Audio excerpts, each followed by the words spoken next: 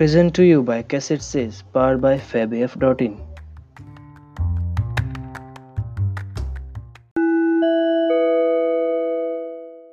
Huckleberry Finn by Mark Twain.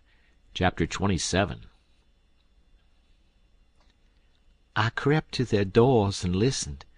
They was snoring. So I tiptoed along and got downstairs all right. There warn't a sound anywheres. I peeped through a crack of the dining-room door and see the men that was watching the corpse all sound asleep on their chairs. The door was open into the parlor where the corpse was layin', and there was a candle in both rooms. I passed along, and the parlor door was open, but I see there wa'n't nobody in there but the remains of Peter, so I shoved on by. But the front door was locked, and the key wasn't there. Just then I heard somebody comin' down the stairs back behind me. I run in the parlor and took a swift look around, and the only place I see to hide the bag was in the coffin. The lid was shoved along about a foot, showin' the dead man's face down in there, with a wet cloth over it and his shroud on. I tucked the money bag in under the lid, just down beyond where his hands was crossed, which made me creep, they was so cold, and then I run back across the room and in behind the door. The person comin' was Mary Jane. She went to the coffin very soft, and kneeled down and looked in. Then she put up her handkerchief, and I see she begun to cry, though I couldn't hear her and her back was to me. I slid out, and as I passed the dining room I thought I'd make sure them watchers hadn't seen me, so I looked through the crack, and everything was all right. They hadn't stirred. I slipped up to bed feeling rather blue on accounts of the thing playin' out that way after I took so much trouble and run so much risk about it. Says I, if it could stay where it is, all right, because when we get down the river 100 mile or two I could write back to Mary Jane, and she could dig him up again and get it. But that ain't the thing that's goin' to happen. The thing that's goin' to happen is the money'll be found when they come to screw on the lid. Then the king'll get it again, and it'll be a long day before he gives anybody another chance to smooch it from him. Of course I wanted to slide down and get it out of there, but I dasn't try it. Every minute it was getting earlier now, and pretty soon some of them watches would begin to stir, and I might get catched with $6,000 in my hands that nobody hadn't hired me to take care of. I don't wish to be mixed up in no such business as that, I says to myself. When I got downstairs in the morning the parlor was shut up, and the watches was gone. There wa'n't nobody around but the family and the widow Bartley and our tribe. I watched their faces to see if anything had been happening, but I couldn't tell. Towards the middle of the day the undertaker come with his man, and they set the coffin in the middle of the room on a couple of chairs, and then set all our chairs in rows, and borrowed more from the neighbors till the hall and the parlor and the dining-room was full. I see the coffin lid was the way it was before, but I dasn't go to look in under it, with folks around. Then the people begun to flock in, and the Beats and the girls took seats in the front row at the head of the coffin, and for half an hour the people filed around slow, in single rank, and looked down at the dead man's face a minute, and some dropped in a tear. It was all very still and solemn, only the girls and the Beats holding handkerchiefs to their eyes and keeping their heads bent and sobbing a little. There warn't no other sound but the scraping of the feet on the floor and blowing noses, because people always blows them more at a funeral than they do at other places except church. When the place was packed full, the undertaker he slid around in his black gloves with his softy soothing ways, putting on the last touches, and getting people and things all ship-shape and comfortable, and making no more sound than a cat. He never spoke. He moved people around. He squeezed in late ones. He opened up passageways, and done it with nods and signs with his hands. Then he took his place over against the wall. He was the softest, glidingest, stealthiest man I ever see, and there warn't no more smile to him than there is to a ham. They had borrowed a melodeon, a sick one, and when everything was ready a young woman set down and worked it, and it was pretty squeaky and colicky, and everybody joined in and sung, and Peter was the only one that had a good thing accordin' to my notion. Then the Reverend Hobson opened up, slow and solemn, and begun to talk. And straight off the most outrageous row busted out in the cellar a body ever heard. It was only one dog, but he made a most powerful racket, and he kept it up right along. The parson he had to stand there over the coffin and wait. You couldn't hear yourself think. It was right down awkward, and nobody didn't seem to know what to do. But pretty soon they see that long-legged undertaker make a sign to the preacher, as much as to say, "Don't you worry, just depend on me." Then he stooped down and begun to glide along the wall, just his shoulders showin' over the people's heads. So he glided along, and the pow-wow and racket getting more and more outrageous all the time. And at last, when he had gone around 2 sides of the room, he disappears down cellar. Then in about 2 seconds we heard a whack, and the dog he finished up with a most amazing howl or two, and then everything was dead still, and the parson begun his solemn talk where he left off. In a minute or two here comes this undertaker's back and shoulders gliding along the wall again, and so he glided and glided around 3 sides of the room, and then rose up and shaded his mouth with his hands, and stretched his neck out towards the preacher, over the people's heads, and says, in a kind of a coarse whisper, he had a rat. Then he drooped down and glided along the wall again to his place. You could see it was a great satisfaction to the people, because naturally they wanted to know. A little thing like that don't cost nothin', and it's just the little things that makes a man to be looked up to and liked. There warn't no more popular man in town than what that undertaker was. Well, the funeral sermon was very good, but p'ison long and tiresome, and then the king he shoved in and got off some of his usual rubbage, and at last the job was through, and the undertaker begun to sneak up on the coffin with his screwdriver. I was in a sweat then, and watched him pretty keen.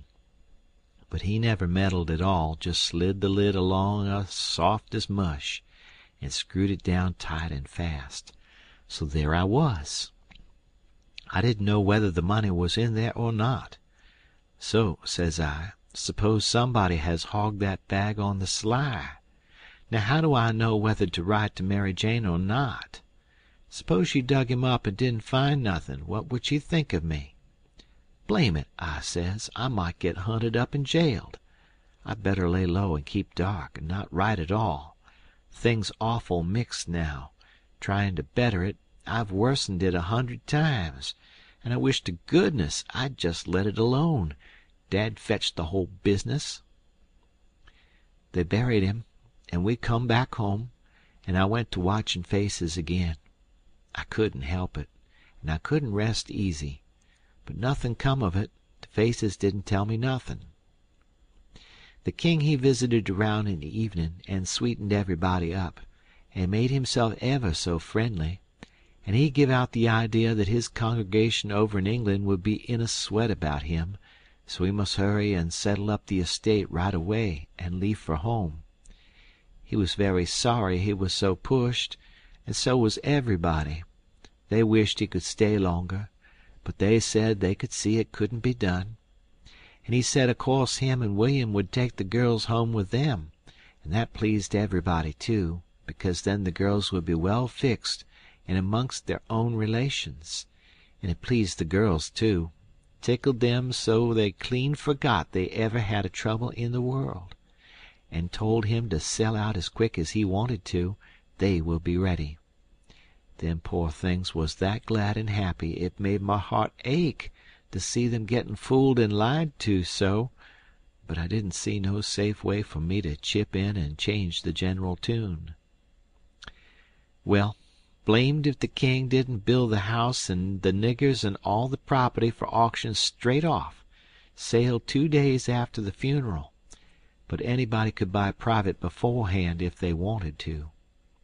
So the next day after the funeral, along about noontime, the girl's joy got the first jolt. A couple of nigger traders come along, and the king sold them the niggers reasonable, for 3-day drafts as they called it, and away they went, the 2 sons up the river to Memphis, and their mother down the river to Orleans. I thought them poor girls and them niggers would break their hearts for grief. They cried around each other, and took on so it most made me down sick to see it. The girls said they hadn't ever dreamed of seeing the family separated or sold away from the town. I can't ever get it out of my memory, the sight of them poor miserable girls and niggers hanging around each other's necks and crying, and I reckon I couldn't have stood it at all, but would have had to bust out and tell on our gang if I hadn't knowed the sale warn't no account and the niggers would be back home in a week or 2. The thing made a big stir in the town, too, and a good many come out flat-footed and said it was scandalous to separate the mother and the children that way. It injured the frauds some, but the old fool he bulled right along, spite of all the Duke could say or do, and I tell you the Duke was powerful uneasy. Next day was auction day. About broad day in the morning, the king and the Duke come up in the garret and woke me up, and I see by their look that there was trouble. The king says, "Was you in my room night before last?" "No, your majesty," which was the way I always called him when nobody but our gang warn't around.